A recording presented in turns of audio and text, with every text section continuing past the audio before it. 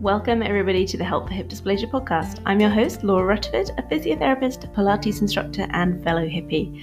We're here to talk about all things hip dysplasia, to build a community to support and guide each other through the ups and the downs. If you like the podcast, please share it and rate it. It really helps others to find it too. If you have any questions or feedback, please email me at laura@helpforhipdysplasia.com. I also just wanted to let you know that I am now on Patreon with my library of hip-friendly Pilates and mobility classes, my Stand Stronger program, and lots more useful hip-friendly tools. If you want to have a look at this, check this out at patreon.com/helpforhipdysplasia, or you can find it in the link in my Instagram bio or on my website. Let's get on with the show. Welcome everybody to the Help for Hip Dysplasia podcast. We have with us a returning guest. We've got with us Laura Ricci, a doctor of physiotherapy from Texas. So you may recognize this name from Thankful Thursdays when we did our interviews, chatting to a few people about the people that they are super thankful for that have supported them along their journey. So really happy to welcome back Laura. Hi. Hi, Laura. Thank you so much for having me back. It's a pleasure to be here.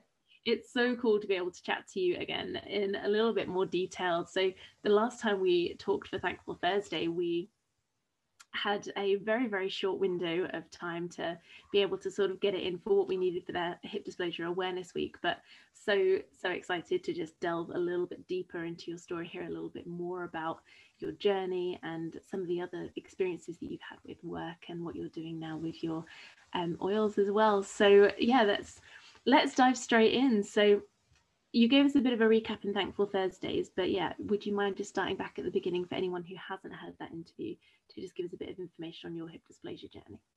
Sure. I really feel like the hip dysplasia journey started, for me, the first symptom was popping and clicking and clunking in childhood, but it didn't limit me. I was very functional and could move around and was in marching band in high school. And it wasn't until college that I was taking a kinesio course as part of my physical therapy requirements. And we had to do running, sprints and long distance running. And when I was running for longer distances, I noticed that my hips would just ache for a full week after going for a run. And I thought that was odd. And I don't know if any other hippies out there experience this, but I could not wear high-heeled shoes. High heels or really tall shoes would just really make my hips ache and my low back ache. So I just kind of threw those out and decided that I would do things other than running for a period of time. And then what I noticed that started developing later was some pelvic pain issues, pain with pelvic exams and pain with intercourse and things that kind of popped up that I noticed when I got married, as well as a little bit of left SI pain, sacroiliac joint pain. And that kind of progressed over the years to where then I started having hip pain all the time with walking, sitting, standing for long periods of time. I was constantly having to move around. It was affecting my activities of daily life. And I thought, okay, let's look into this a little bit more. This is becoming more pronounced. And I had been on an extensive pelvic pain journey and seen a pelvic floor physical therapist. And that's what eventually I got into pelvic floor PT myself through my own journey there. And we had tried a lot of things. And I just, in the back of my mind, felt like something was off with my hips. And we had seen a physician to get a second opinion. And I had verbalized that. I think something's off with my hips. I think it's related to this pelvic pain. And she told me that nothing was wrong with my hips. I just needed to go on antidepressants and anti-anxiety medication. And that would clear it up. And I strongly disagreed with that and got a second opinion. And it was actually an orthopedic surgeon in Dallas, Texas, that was the first person to do a false profile x-ray view and told me, you have hip dysplasia and labral tears and impingement, and you actually need to get a periacetabular osteotomy. And I had never heard of that. I had always been taught in physical therapy school that hip dysplasia was a pediatric condition. I didn't know that there was such thing as adult hip dysplasia. I had never heard of periacetabular osteotomies. I thought that's a lot of Latin for a very small area of the body. And I knew enough in my background of, to break the bone, around the joint and looked up what that meant and thought, this is the mother of all hip surgeries. Are we sure that this is what I need to do at this point? And ended up doing periacetabular osteotomies. We did the left one first in April of 2014. And then we did the right one, a right PAO, in December of 2014. We did bilateral hardware removal in June of 2015. And I was still struggling a little bit, still having a little bit of pain, and we thought maybe it's the hardware, and we took that out. I continued my rehab and my physical therapy and decided to get another opinion in 2016, kind of a year after all of those surgeries. And we had found that the labrum had retorn. I still had some impingement issues. And I should point out, the type of dysplasia that I had was very rare. It was a lack of anterior coverage at the front of the joint. That happens in about 5% of the cases. Typically, it's lack of lateral coverage on the side. So I had some really fun, kind of interesting unicorn hips going on with all of this too. And I think that's why we decided to dive a little bit deeper. So I had bilateral scopes, working with a surgeon who specializes in microstability of the hips. And we did the right hip in December of 2016. We did the left hip in December of 2017. And I was good for about 3 or 4 years. And right before the pandemic hit in March of 2020, I woke up one morning and my right hip just gave out on me. I felt it kind of collapse. I had a lot of pain, and I thought, oh no, this feels like when my labrums had retorn. And we did bilateral scopes again. So I had scopes November of 2020, and then again in February of 2021. So I am 7 weeks post-op, the left hip right now. And it's been a bit of a journey, but I feel like each time we're kind of getting to the underlying root cause, we're peeling back that layer of an onion. And as so many of us know, this journey truly is a journey that we're going through. Blimey. I mean, that's a lot of surgeries. That's a lot of gearing yourself up for the next procedure to be the thing that gets it better, and then to realize that it hasn't given you the relief that you've been desiring so badly. So, I mean, there's so much going back into the Hunger Games, right? so much. We're done with that.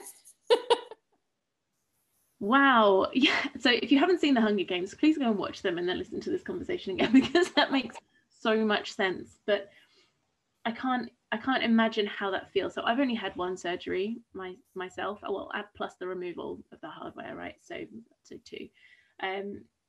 But I don't know how that feels to have gone through the procedures, to feel like it's going to be the answer, and then to not have that relief. So is it possible to share how that feels? I don't know if it's easy to put that into the words or not. Sure. I will definitely give it a try. I think at first, because we have these expectations that we're going to go through this big surgery and then everything is going to be great on the other side. And we believe that. And then to feel what it feels like to re-tear, not just once, but having that tear 3 times. And in essence, it's kind of interesting, because I feel like the gift of this journey and of hip dysplasia is I got to understand my body really well and understand the feedback that it was giving me and knowing what that felt like. And at first it's very scary. And initially after the PAOs, my surgeon was had this idea of, well, I fixed you. I don't know why you're still hurting. We can do exploratory surgery. And that sounded like a terrible idea to me. So I would just tell people, trust your intuition, trust your inner wisdom. And if you don't have peace about something, don't do it. And I didn't have peace about an exploratory surgery, and getting a second or third opinion can change everything for you. And just getting more imaging done and realizing, okay, the labrums have torn again. Okay, the impingement is back. It was very validating, because the information my body was telling me was, hey, something is still not quite right. And it is scary to think about doing it all again. There's a ignorance is bliss. It just keeps coming to my mind when you don't quite know what you're getting into, but when you're going back in for a second time or a third time, you know what you're going back into. And there's a little bit of commitment, and so much of this, I believe, is mindset and looking at the thoughts. I will be honest with you, when 2020 hit and I woke up and my leg gave out on me and I felt that pain and I started walking with a limp again, I thought, oh, and I went into that freak out mode, right? Oh gosh, not again. We can't do this again. And I really had to, one, honor the feelings and just sit with it of feeling all the things, which is heavy stuff, right? Disappointment, frustration, sitting with the pain. So much of this is an emotional journey. I feel like you can't separate the mind body from that. And then realizing, okay, finding your grit, finding your strength, knowing that you've done this once, that you can do this again, and doing everything conservatively in my power that we could, PRP and physical therapy and rehab, starting that, and then going, I've got this, and realizing that you have your own back, partnering with an excellent surgeon. I found the best of the best that I could here in the States.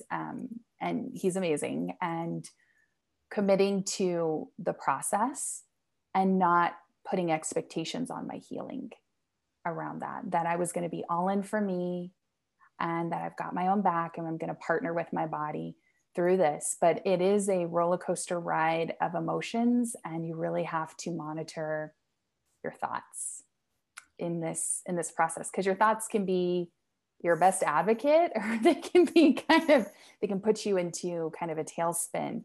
And I will be the first to tell you, the third time I really went to that dark place at first, it was like, oh, and the pandemic was just hitting. And so I think we have to show ourselves a lot of grace that there was just so many factors there. But also realizing this is your health, and you can do this. And by releasing the expectations around it and trusting the process and trusting your body and your intuition. And I think we all reach that place, right, where the pain is worse than jumping into the unknown of a surgery, or your body almost lets you know when you're ready to do that and to commit, because it's a little bit of a jumping off point. It's like the cliff is down there. There's no going back. We're going to commit and we're going to jump into this. And I have no regrets, because I feel like with each surgery, it got me one step closer to my healing. And my right hip is already tremendously better. There's such gratitude in that. And it's kind of amazing to witness the healing and the miracles that happen when you're the patient healing, where each day you get to do one thing that you couldn't do the day before, and you get to see your body healing and kind of be a part of that. That's pretty cool too. Absolutely incredible. There's so many questions that I want to ask you from that bit that you've just talked about. So I'll go with the first thing that I wrote down about that last little section, is that you said that when you get that news that you're going to need another stage of this journey, where you're going to need another procedure or another something to happen, that you just have to let yourself sit with those feelings. You've got to feel all the feels and give yourself the grace and the time to let yourself feel it.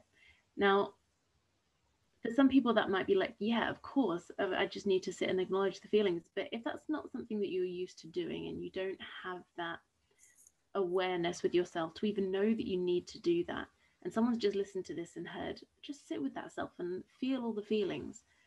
What does that mean from a practical point of view to you, who's been through it, a few times now? What does that mean, allowing yourself to do? That means not pushing it away. Because I think we can go very quickly into the head and start writing out the list and go, okay, I need to do this, this, this, this, this. And sitting with your feelings is uncomfortable. And it's sitting with the discomfort. And it's, for me, I don't know why, it always happens on the bathroom floor or in the bathtub. There's something about the bathroom that I can just lose all my shizzle, right? And letting those guards down and feeling it, and feeling the despair and the frustration, and physically getting it out. I think what we resist persists. And if we push it off and we put on a strong face and we just try to kind of warrior on, but we're not accepting our humanity in this process, that's where things can kind of bubble up. And it really means to be a mess on the bathroom floor and just honor that this is challenging and it's hard and it's not the way that I thought things were going to go. And even letting go of the expectations around that. And so many times we don't want to go into that place because we think we'll never get out. We think we'll be sitting in that despair forever. But the opposite is actually true. And I think you almost build self-trust when you can go into those feelings and sit in that place and realize, wow, I can sit with that heaviness and it's not going to break me. And I can actually rise up stronger, like that phoenix from the ashes. But if we try to muscle through and not really acknowledge those feelings and that place that we're in, that gets heavy later.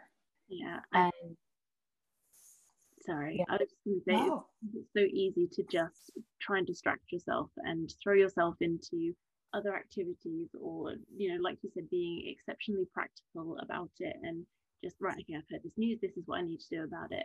And like I said, it's very, very easy to just gloss over those feelings.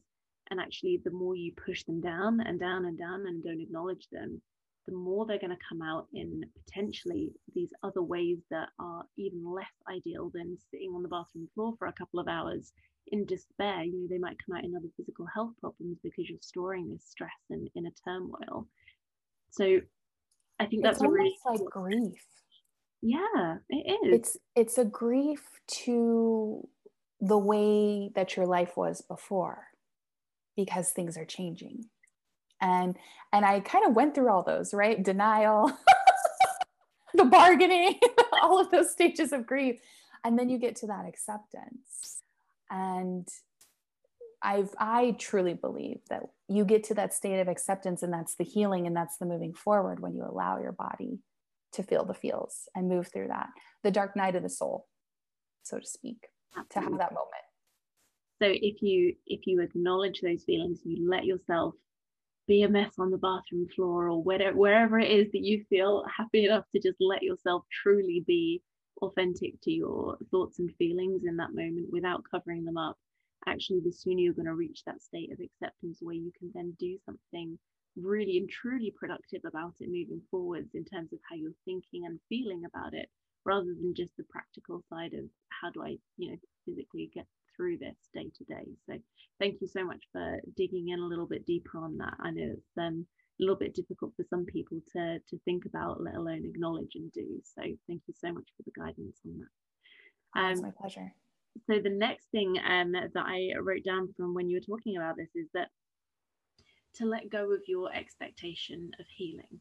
Now, this is something that I know that personally I would really struggle with, being a physio, being somebody who understands the healing process, the stages of healing, what time frames should happen when you do certain amounts of certain types of movement and exercise. I know that's something that I would really struggle with. And I know with you being a doctor of physical therapy, then you have that same level of knowledge. So how would you advise somebody to let go of that expectation of healing, both as a patient that doesn't have, you know, the I suppose the level of understanding, you could call it, of the anatomy of the physical body, to somebody then that does have that, you know, anatomical knowledge? So would you mind just talking about that a little bit?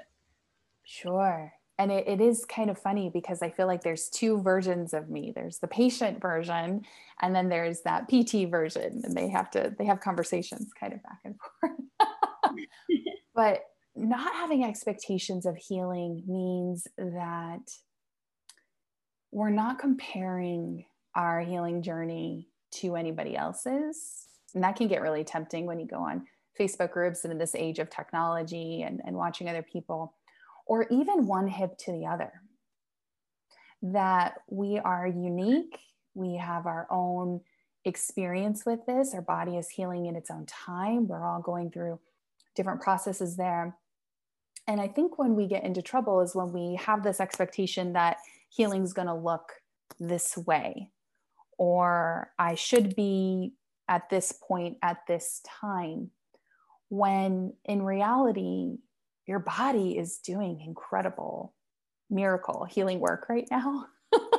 And it's not up to us to push it or get frustrated or go into those moments. But when we can show ourselves grace and not rush the process and truly become one with our body, an ally, a friend, and be like, okay, what do you need right now?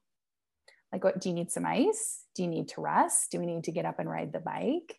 Like, where are we in this process? And just kind of be in for the healing instead of trying to rush the process, which can feel really heavy and stressful.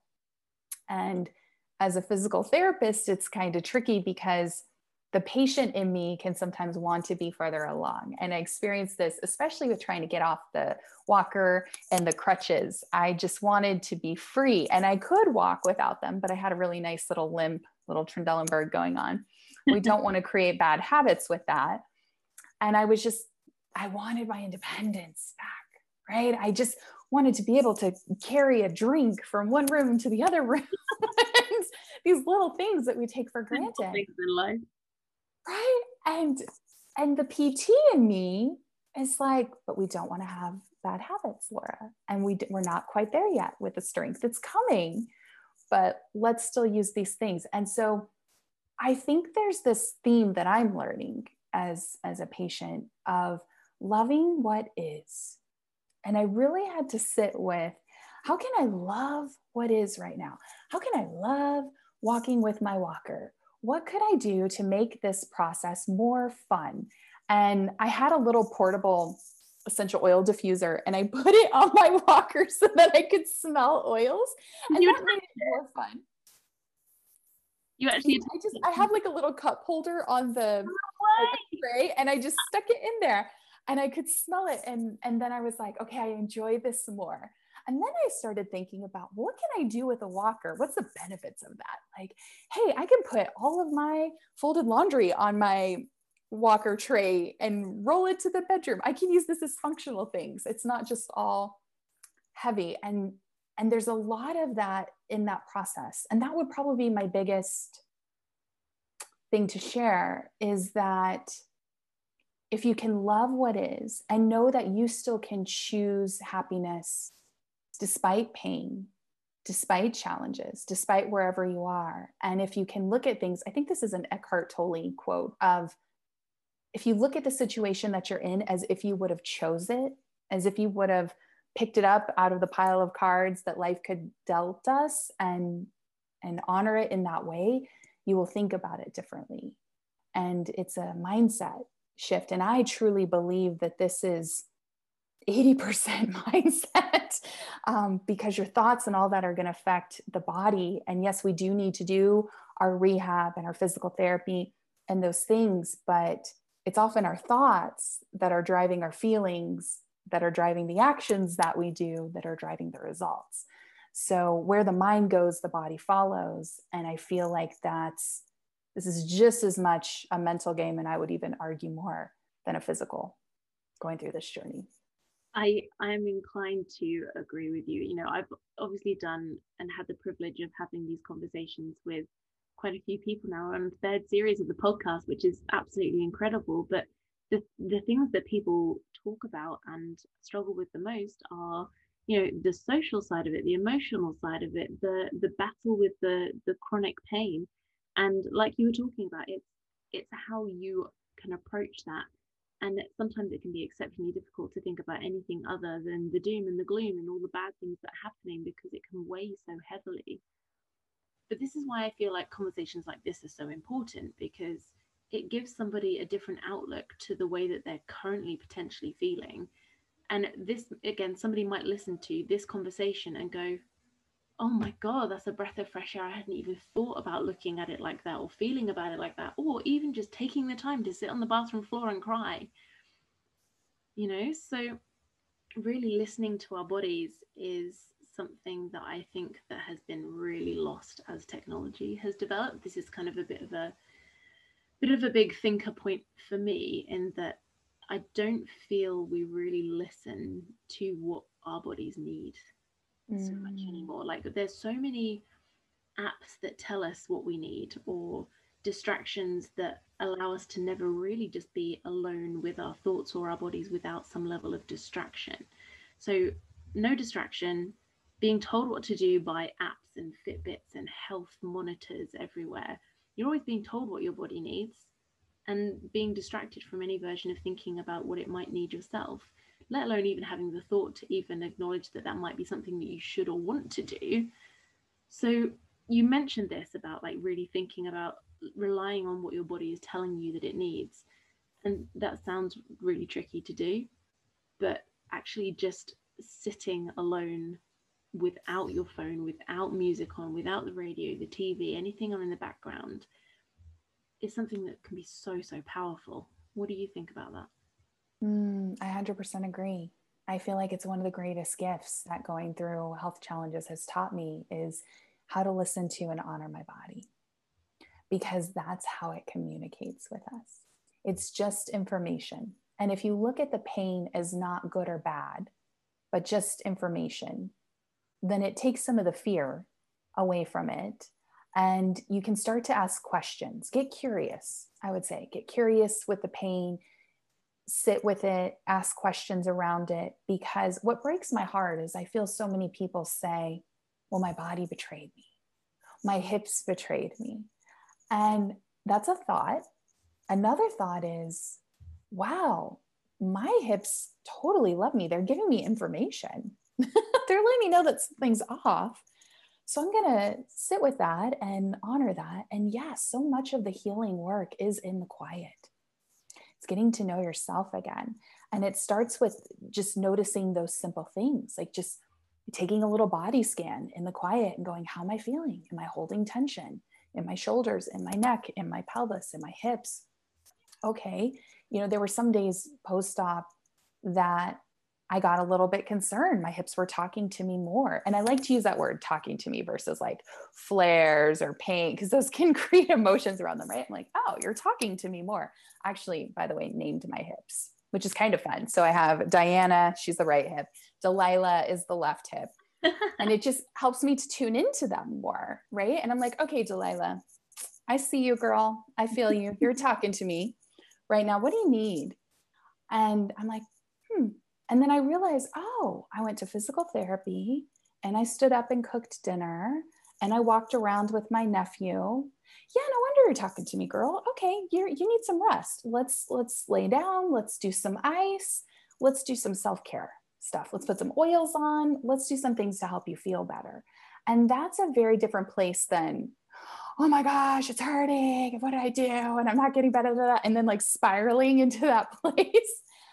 And remembering that the body heals in a calm place. When we're in fight or flight and pumping out stress hormones like cortisol all the time, that's a heavy place. That's a challenging place for the body to heal. So when we can come back to that calm and quiet and just sit with it and taking those little scans, and I do that with my body all the time, like just noticing those normal cues. Am I thirsty? Oh yeah, let me go and get a glass of water. Do I need to go to the bathroom?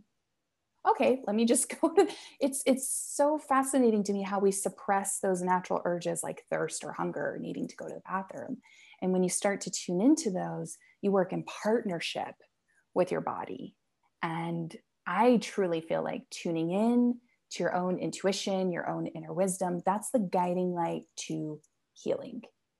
And it's a skill like anything else, but the more that you practice it, like building up muscle strength, it's going to get stronger. And it's a beautiful gift that can come through going through this process. Yeah.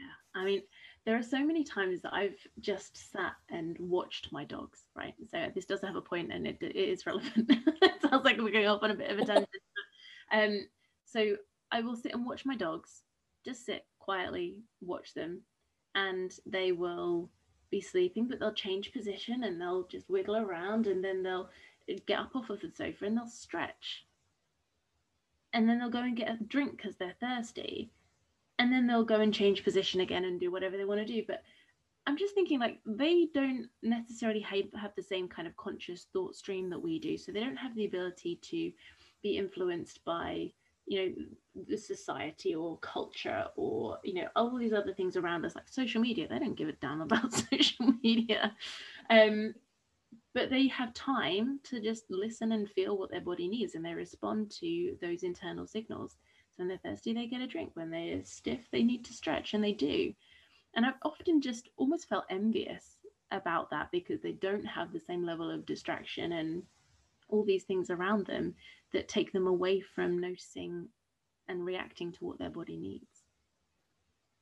So I don't know if it's like a crazy analogy to bring it back to, but that's how I feel when I watch my dogs or anything in nature. They're not responding to the societal demands around us. So yes, they're not in a rush. Well, they are if they hear the food bag, I tell you that. Okay, this is true. Cool. Even in nature, it blooms.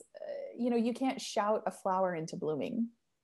It's a process. There's an allowing, and there's a bit of co-creation kind of going on, and holding space for it. And if you can do that, if you can kind of play with your healing journey a little bit and show yourself a ton of grace, I feel like not only will you ironically heal faster, but you'll enjoy the process more.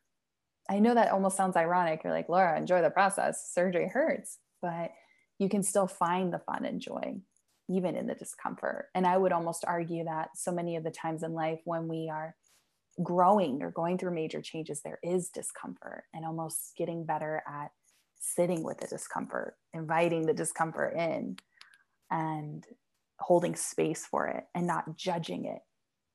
Had to kind of look at that too in my healing journey, not judging that it was bad. And I had to do a lot of work around that, of my thoughts of like going into a third hip surgery. What if it's not bad or good? What if it just is? What if it's just part of my path of healing? And that creates different thoughts. Yeah. It's so powerful, all this stuff that you're talking about, and I just think it's absolutely incredible to listen to. And I'm always forgetting that I'm doing this podcast with you because I'm just so engrossed in what you're saying. I'm just like absorbing everything that I'm hearing from you, and thinking about how, not just with my personal hip journey, but how this stuff applies to so many other areas in life. It's not even just about your pain or your hip journey, actually being able to recognize these thoughts and feelings, giving yourself the grace, learning how much growth can come from discomfort in other emotional areas of your life, not just the chronic pain, and how that can help us develop and grow as people to enjoy our lives more, right? This has so many applications that it can be relevant to. So thank you. The next area that I wanted to approach with you is something that you mentioned quite a lot earlier, and that's talking about pelvic health physio. Yes. Now, a lot of people will not necessarily know the difference between what pelvic physio is and hip physio, and what the separations really are. So I think sometimes those terms are used interchangeably. So would you mind just talking about a little bit what pelvic health physio is, because that's where your journey started, with trying to have a look and feel about your hips, and then when you realized that something was a bit different, the difference between the two?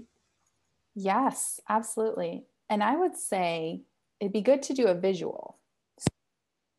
So I have Bertha is up here. Let me grab Bertha because she'll be a good example. And I've got hips, I've got all kinds of props here. So when we're talking about pelvic health and pelvic floor physical therapy, it's a much different training than what a traditional physical therapist has. We're not taught a ton about this in school. It's a specialty training that you go to, continuing education and courses to get certified in doing. But the pelvic floor are the muscles that attach to the pelvis, to the sacrum, that kind of triangle bone in the back, to the tailbone, the coccyx here. And they work almost like a little hammock to hold up and support our organs. So this is an intricate network, and it looks like a little bowl. So we have superficial muscles, and then we have deeper muscles of the pelvic floor. And what's interesting is some of the muscles of the pelvic floor, well, a lot of them attach to the pelvis, to the sacrum, to the coccyx, the tailbone. Something fell. Real life. And they also attach to the hip and help with external rotation and assist with that. And I personally believe that, right, it's one body, it's all connected, and it's an intricate system here. And what was interesting for me, and research has now come out and shown this, that if you have somebody who is having pelvic pain, and that could look like painful periods, pain with intercourse, pain with pelvic exams, maybe even leakage of urine, you have a little bit of bladder leakage, you're struggling with pelvic pain and it's not going away, and we've done traditional pelvic floor PT, that it's worth getting a screening done of your hips, because it could be an underlying hip pathology like a labral tear or impingement or dysplasia. They go hand in hand. And vice versa, I would say that if you've had surgery on your pelvis and on your hips, it would be a good idea if after surgery you feel like you can't completely empty your bladder, or you're leaking urine, or you are having sex and it's painful, or pain with wearing tampons or periods or anything, it would be worth getting an evaluation done by a pelvic floor PT, because these muscles, just like muscles in our neck or in our shoulder can go into spasm and tighten up and can get knots in them, the same things can happen to the pelvic floor. And a pelvic floor PT can do an internal exam, either vaginally or rectally. Yes, men have pelvic floors too, and we check it rectally. But to check those muscles to see what's going on, because so oftentimes, and I would say specifically ask your doctor for this, because this is my own soapbox, but many times if women are leaking urine or they're struggling, they're just told to do Kegel exercises. And if you try to strengthen a spasmed muscle, it can make the spasm worse. And so women that are going in and struggling, and then they're doing all these Kegel exercises, one, they might not be doing them properly, which is why we want to work with a pelvic floor PT to check and assess. But two, it could be making the pelvic pain issues worse, the urinary leakage worse, all of that. So this is why I think they kind of go hand in hand. And yes, so many times, right, with hip patients, we're like, strengthen the glutes, strengthen the rotator, strengthen your core. But the pelvic floor actually works synergistically with, we've got the pelvic floor on the bottom, we've got the diaphragm on the top, we've got the transverse abdominis and the core in the front, and then the back extensors. And all four of these areas work synergistically. And so it's my personal view that it would be really good to find a pelvic floor PT in your corner to get an assessment and look into things, and that pelvic pain could be a symptom of an underlying hip pathology, and an underlying hip pathology could be creating issues with your pelvic floor. So it's good to look at all of those. And Herman and Wallace that's the institute that I did my pelvic floor training with. And I believe their website is pelvicrehab.com, and they have a provider, and you can find a pelvic floor PT in your area. You can find a practitioner near you to get an assessment. And again, not all OB-GYNs or orthopedic doctors or people are up and up on pelvic floor PT. So ask about that and find one near you and get an assessment. It's not going to hurt. And I actually think it would be a huge part of your recovery to get everything assessed and working together to stabilize your pelvis and your hips.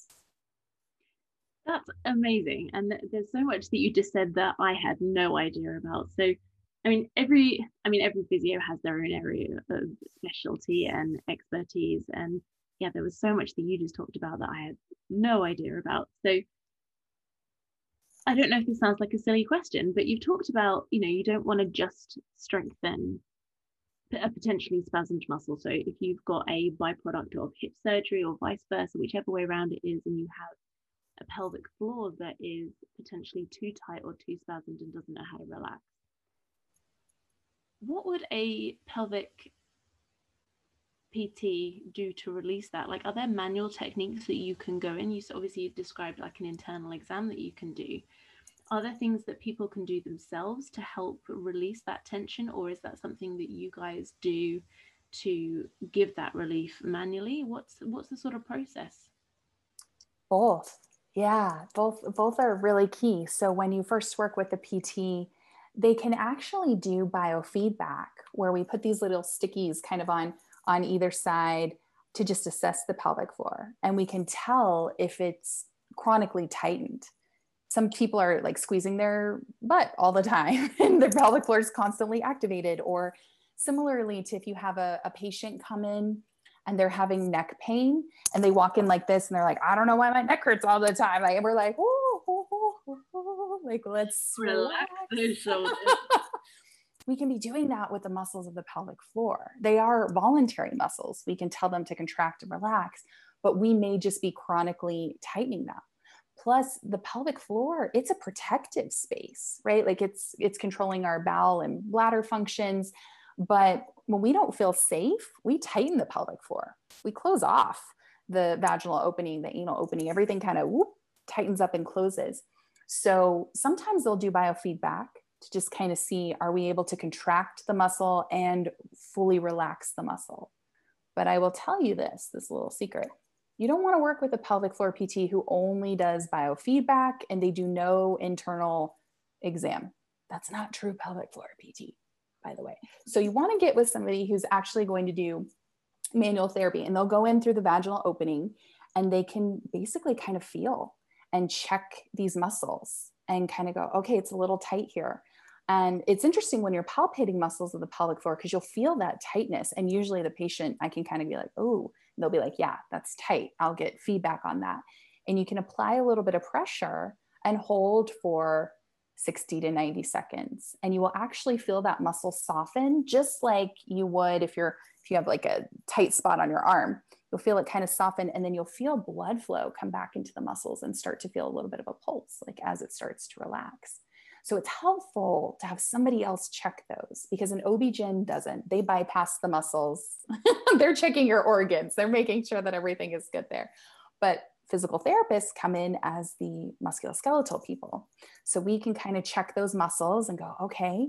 And then we can teach you, there are things, there's a crystal wand, there's different things that you can do and learn to release those muscles internally on yourself, as well as externally. There's things that you can do. So work with that pelvic floor PT, because they can do an assessment, they can do an external exam of the pelvic floor as well as internal, and help you with a home exercise program to where you can start releasing those muscles as well.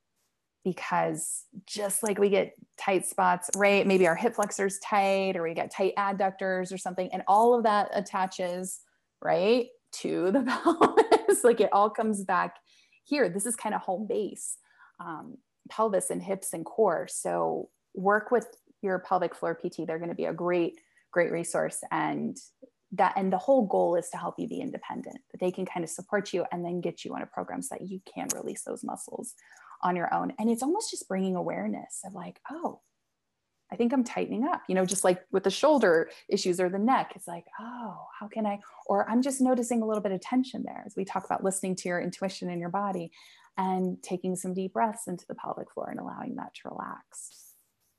Wow. That is an absolute mic drop moment for me. So thank you so much for educating me a little bit on this topic. I am so keen to know a little bit more. So I'm definitely going to pick your brains a little bit after this conversation, I think. Sure. So thank you. Any excuse to bring Bertha out. I love to talk about the pelvic floor. Talk a lot about that pee, poop, pelvic floor, all of the things. I love it. Hips, even the models that you've got in your house. Yes. And this is so funny too, because this was actually a 3D CT scan of my pelvis before one of my surgeries. And so I asked to keep it because I thought, how cool. So yeah, I'm all about the visual props. I've never seen a 3D print of the scan before, like the actual print of it afterwards. I've never seen that. That's absolutely incredible. Yeah. So ask them if they do 3D printer of your pelvis before surgery. Ask to keep it, because I'm sure they just throw it away. You can put it in your office. On display. I think a lot of us display like the screws and stuff that come out, all the hardware that comes out. I've seen a lot of people that have created like pictures and real sort of artistic displays using some of the hardware. So I'm sure people would be very keen to display their hips up somewhere as well. Now, the last topic that I really wanted to come back to today is something that I know you have such a passion about, and I'm really keen to know more. So you are an essential oils expert. It's something that you're doing a lot of work in right now. And I mean, I can't even begin to imagine the list of benefits that are there from the essential oils, but keeping it a little bit more hip centered, I know that there's some really amazing stuff that you know about scar management with your essential oils and well-being and calm and state of mind. So let's just open that kettle of worms and just say, what can you tell us about essential oils and what can be useful for the hips? Yes, I love talking about essential oils because I feel like it truly is plant medicine. It is something that we can use to help us in a lot of different ways. So to break it down, keep it super simple, essential oils are truly from plants. They're from trees and flowers and stems and bark, different parts of the plants that are distilled. And just like with plants, that the essential oil, that little oil sac, or if you peel an orange, that residue that gets left on your hands, that's the essential oil. And that's protective, especially for plants in different environments from other bugs or insects. And it has protective benefits for our body too. And we can use them aromatically. See, I have like a diffuser that goes on and off here in the background. Aromatically is going to help with respiratory support, emotional support, and just cleansing and purifying for the air. We know that synthetic fragrances are really harmful for our body. They're kind of the secondhand smoke is the equivalent. So the plugins and the sprays and the things that we use that really just mask odor, not cover it up, could be contributing to headaches or respiratory issues or hormonal imbalances. So much of what I have learned about healing is coming back to nature and coming back to the basics with things. So oils are a great way to just make your house smell amazing and truly get rid of the odor without synthetic things in your home. So it's a great way to reduce toxic load. You can apply them topically. So for a hip patient, because we all know that going into a periacetabular osteotomy, right, is no big deal, right? We're super calm and feeling great. Mm-hmm. So it's not stressful at all. So we can use oils aromatically, topically. We can put them on. I like to put them on like perfume. So behind the ears, over the wrists, over the heart. And I will often just do a nice little palm inhale where I'll grab an oil, rub it together, and just take a couple slow, deep breaths. Or you can just easy button, inhale it from the bottle. What this does when that sense of smell, when we breathe in through our nose, it goes in through the olfactory nerve into our limbic system in our brain, which houses memories, moods, and emotions, which is why we can smell something. Maybe you smell something and you're reminded of your grandmother baking, or it works the other way. Maybe you walk into a hospital and you're triggered of other memories that are unpleasant. So that sense of smell has a direct link into the central nervous system. The only other thing that does this is music. So I like to combine both. Whatever your favorite music is, hey, if you like 80s music, if you like pop music, whatever it is, I like to diffuse the oils, put them on, rub them on, inhale. If I have any extra, I'll put it in my hair so I can be a little walking diffuser. And that sense of smell can help to kind of turn down the volume of pain. There's even some really fascinating research, lots of research on essential oils, but lavender, just inhaling lavender, helped to decrease pain in post-operative patients. Increasing and inhaling wild orange oil or the citrus oils help to decrease anxious feelings in patients. Why are we not using this? It's safe. It's non-habit forming. It's a tool. Do I feel like essential oils are a magic bullet? No, but I don't think anything is a magic bullet. But I feel like it's a tool that we can use to help with anxious feelings and stress, and even post-op, help with your sleep, help to decrease discomfort and pain post-op, help with digestive issues. That first poop after surgery, I feel like if you can survive your first post-op poop, you can survive anything in life, right? Like that's a doozy. You can use essential oils and apply them topically over the abdomen to help with constipation, to help with post-op nausea and vomiting. I'll do peppermint, or there's a blend called Digesten. And I really struggled with post-op nausea and vomiting and could just inhale it, put a little bit on my tummy and not toss my cookies. And that was a game changer for me. So something safe and effective that you can use. Why are we not using it? And then the big thing with a pure tested grade oil is things like lavender, peppermint, or lemon, things that you recognize as food should be safe to take internally. And so brands really matter with this. Full disclosure, I use and sell doTERRA essential oils, but about 98% of the oils on the market are adulterated. They're synthetic fragrance. They're not really a pure and tested oil. So do your research on that. Or if you have questions, reach out and let me know. But you can take something like a drop of peppermint in your water, and it can help to calm down that nausea, or if you're feeling upset to your stomach, or even to help with getting your digestive system moving after surgery. Those are huge things that can be used. So we've got aromatic, topical, and internal. And then we talk a lot about oils for scars.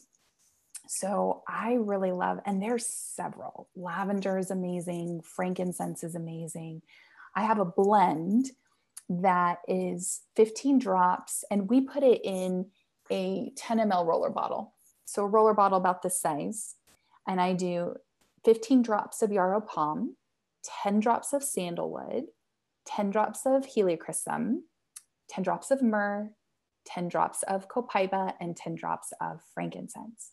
And then we just top with a carrier oil. My favorite carrier oil is fractionated coconut oil because it doesn't have a strong scent. It doesn't stain your clothes, but a carrier oil does what it sounds like. It carries that essential oil transdermally through the skin, helps to kind of get that into your body, which is another important reason why you want to be using a pure tested oil, because what you're putting on your skin, what you're taking internally, we want to make sure that that is pure and that is safe. And so we don't put essential oils on the scar until it's completely closed. You can put it around. You can actually use oils to help with bruising, to help with swelling, which happens a lot after major hip surgeries. And then once that incision site is closed, you can apply it over the incision site. And I start just very gentle, like little circles around. I don't get real aggressive with scar tissue massage until 4 to 6 weeks, usually about 6 weeks. I'm now 7 weeks. And so I'm like, yeah, let's get to it. But it's just gentle. And at first, honestly, it's just looking at your scars, connecting that. Some people have a really hard time just being able to connect to that, desensitizing the scar, whether that's a little washcloth that you can just kind of gently start to rub around the area, or waiting for it to heal. And then about that 4 to 6 week mark, work with your physical therapist. Once that's closed, you'll start to go side to side, up and down. You can do circles clockwise, circles counterclockwise, and then even just kind of pull and stretch the tissue in different areas, because you want that scar tissue. I love working on scars because when you break up the scar tissue, it doesn't come back. So you want that to be soft and just like any other area of the body, and move around, and you don't want to feel adhesions or things sticking. This is uncomfortable initially, but it does get much better. And so I would say take 5 to 10 minutes a day minimum, put on a good song, roll on your oils over the scar, and then start to really work that scar tissue and move it in different directions. And it will make such a difference. It's going to help to break up adhesions. It's going to help with pain. It's going to help with the appearance of the scar and to reduce that. And just like anything, like using your essential oils, just like diet or lifestyle or anything else, they work when you use them. You actually have to open up the bottle and get them out and use them with consistency, just like you wouldn't expect to take a medication once and that it works. So I like to do a little bit of habit stacking and put those where you're going to see them. I keep my scar blend in my bathroom so that after I go to the bathroom and I wash my hands, it's right there. I can apply it to my hip, apply it to my scar, and do a little bit of scar tissue work.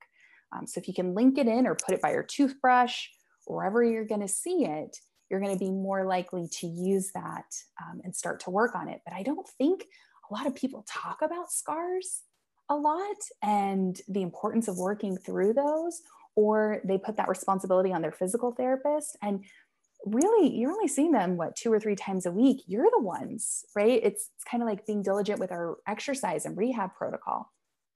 We can see them for 2 or 3 hours a week, but the rest of the time we need to be doing that stuff too. So taking ownership for the people that heal are the ones I find that take radical responsibility for their health and wellness.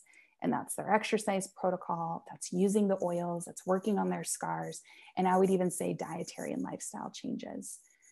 Cleaning up your diet, drinking enough water, giving your body the right foundations and tools to heal, and sleep, essential for healing, especially post-op. Is your digestive system moving and functioning better? And the essential oils are tools that can help with that. The stress, the overwhelm, the sleep, the scars, the digestive support, even boosting your immune system both before and after going into the hospital, helping with that healthy inflammatory response. It's a tool that has been a game changer for me in a lot of ways, because honestly, I just personally couldn't tolerate a lot of the medications and side effects and was tired of taking all the pills. So when I was taught, oh, you mean I can just roll this oil on my tummy? I don't have to take another pill. This is the best thing ever. So if anybody has questions about that, reach out and I'd be happy to help. But it's something that can really help around all the feels and supporting your body physically, both before, during, and after surgery. Thank you so much. Again, there's so many different uses that you've described there, just from some natural oils. And there are things that my physio scientific brain is going, well, okay, well, how does that change congestion and that digestion by applying it topically? And what are the pathways that these oils are taking to make those changes physically in the body? But I really love the fact that you are somebody who really does your research. You really understand what you're doing. You learn it in depth. This isn't just something that you found that you just think, oh, that sounds like a lovely idea. Like, you do take the time to really research and understand what it is that you're doing. And yeah, I love so many of the approaches that you take. And I think one of the most common questions I'm going to get after this is somebody saying, do you sell your scar blend? Where can I buy it from? And yeah, whether there is access to that. So I know you're in the States. Is that something that you can ship out, or is that something that's just local to where you are? I absolutely can ship that out. What I do is I empower people to get their own oils and teach them exactly how to make that. And the recipe, it's not a secret. It's on my Instagram, it's on my blog. So you can go and grab that. But doTERRA is an international company. And I have oilers, people in our oils community all over the world, in the UK, in South Africa, in Australia, in everywhere, in Europe, as well as the United States and Canada. And so if this is something that you're kind of feeling that tug, right, listening to your intuition and going, okay, I'm kind of curious about this. What I love to do, because I definitely could do that, but I feel like, right, give a person a fish and you'll feed them for a day, teach a person to fish and you'll feed them for a lifetime. That's how I feel about the oils, is I want to empower people to know how to use the oils safely, to be able to make a blend, because we can make a scar blend, but what happens if you feel under the weather? What happens if your kiddo is sick with a stomach bug, or if you need a little bit of immune support? So I really come in to educate, because I love the science, I love the research, and I want people to use them safely, making little swaps, whether that's reducing your toxic load or whatever that is. So I walk people through exactly how to make them. And then we have a VIP private Facebook community that people can ask questions and get support. And we teach continuing education classes on different topics like women's health and hormones, or stress, sleep, and emotions, because I truly want this to make an impact. Like, yes, it can help with your scars, but what if it can help with your emotional health or your respiratory health or other things? And it's just a tool. Again, I believe in bringing the best of both worlds, Western medicine versus like with East. It doesn't have to be all or none. It can be that combination. So if anybody has questions, I will send you the recipe. If you don't have oils, if you're not working with somebody, because I truly believe there's a lot of people out there selling a product. There's not as many people out there that are providing one-on-one education and support. So I hop on Zoom calls or WhatsApp calls and just make sure that people have those tools. And then I'm there if they have questions. Because you can buy oils from Amazon or the mall or wherever. They're not pure tested oils. I wouldn't even call it an essential oil. It's a synthetic fragrance, but you can't call up Amazon if your kid is sick or if something is going on. So that's where I really want is I'm passionate about empowering people to take back their health and giving them tools through education, not just about the oils, they're a piece of that, but lifestyle and diet and movement and all of those things, because that's when I see people thrive. And it's those little steps. We don't change everything all at once. That's completely overwhelming. We choose one area, make one step, and that can make all of the difference. So yeah, reach out. I would love to help and serve. Brilliant. Well, I will absolutely be sure to put your details on the show notes. So if people are looking for you, what's your Instagram handle, websites, and areas of contact that people might be able to find you? Yes, it's Dr. Laura Ritchie. So it's DrLauraRicci. And that's how you'll find me in all the places. It's drlauraritchie.com, at Dr. Laura Ritchie on Instagram. You can find me by searching Dr. Laura Ritchie on Facebook. I'm on the TikTok, Pinterest, YouTube. I have I think it's close to 700 videos now on YouTube on health and wellness and essential oil education and pelvic floor. So you could literally search on YouTube, Dr. Laura Ritchie, pelvic floor, or Dr. Laura Ritchie, pollen season, or aches and discomfort. And you're going to find lots of free education and videos there to help you. Thank you. Amazing. Like, I honestly feel like this podcast could have been like 3 separate podcasts all in one. Like, we've really delved into some really amazing areas that, you've really, been so forthcoming in your personal experiences, but also how that is related to the work that you do and just our overall well-being and sense of empowerment. And I feel so uplifted from hearing this conversation. I really appreciate your time coming on today to share that experience. So thank you so much. Oh, thank you. It's my pleasure. I got to share about all my favorite things. So my cup is full. Thank you, Laura. Thank you so much for listening. We'll be back next week again with another inspiring and incredible guest. If you'd like to be on the podcast and come and share your story, then please just send me an email at laura@helpforhipdysplasia.com. You can also find me on Instagram at laura.rutherford or by searching Help for Hip Dysplasia and send me a message on there. I really look forward to speaking with you. We'll see you again next week.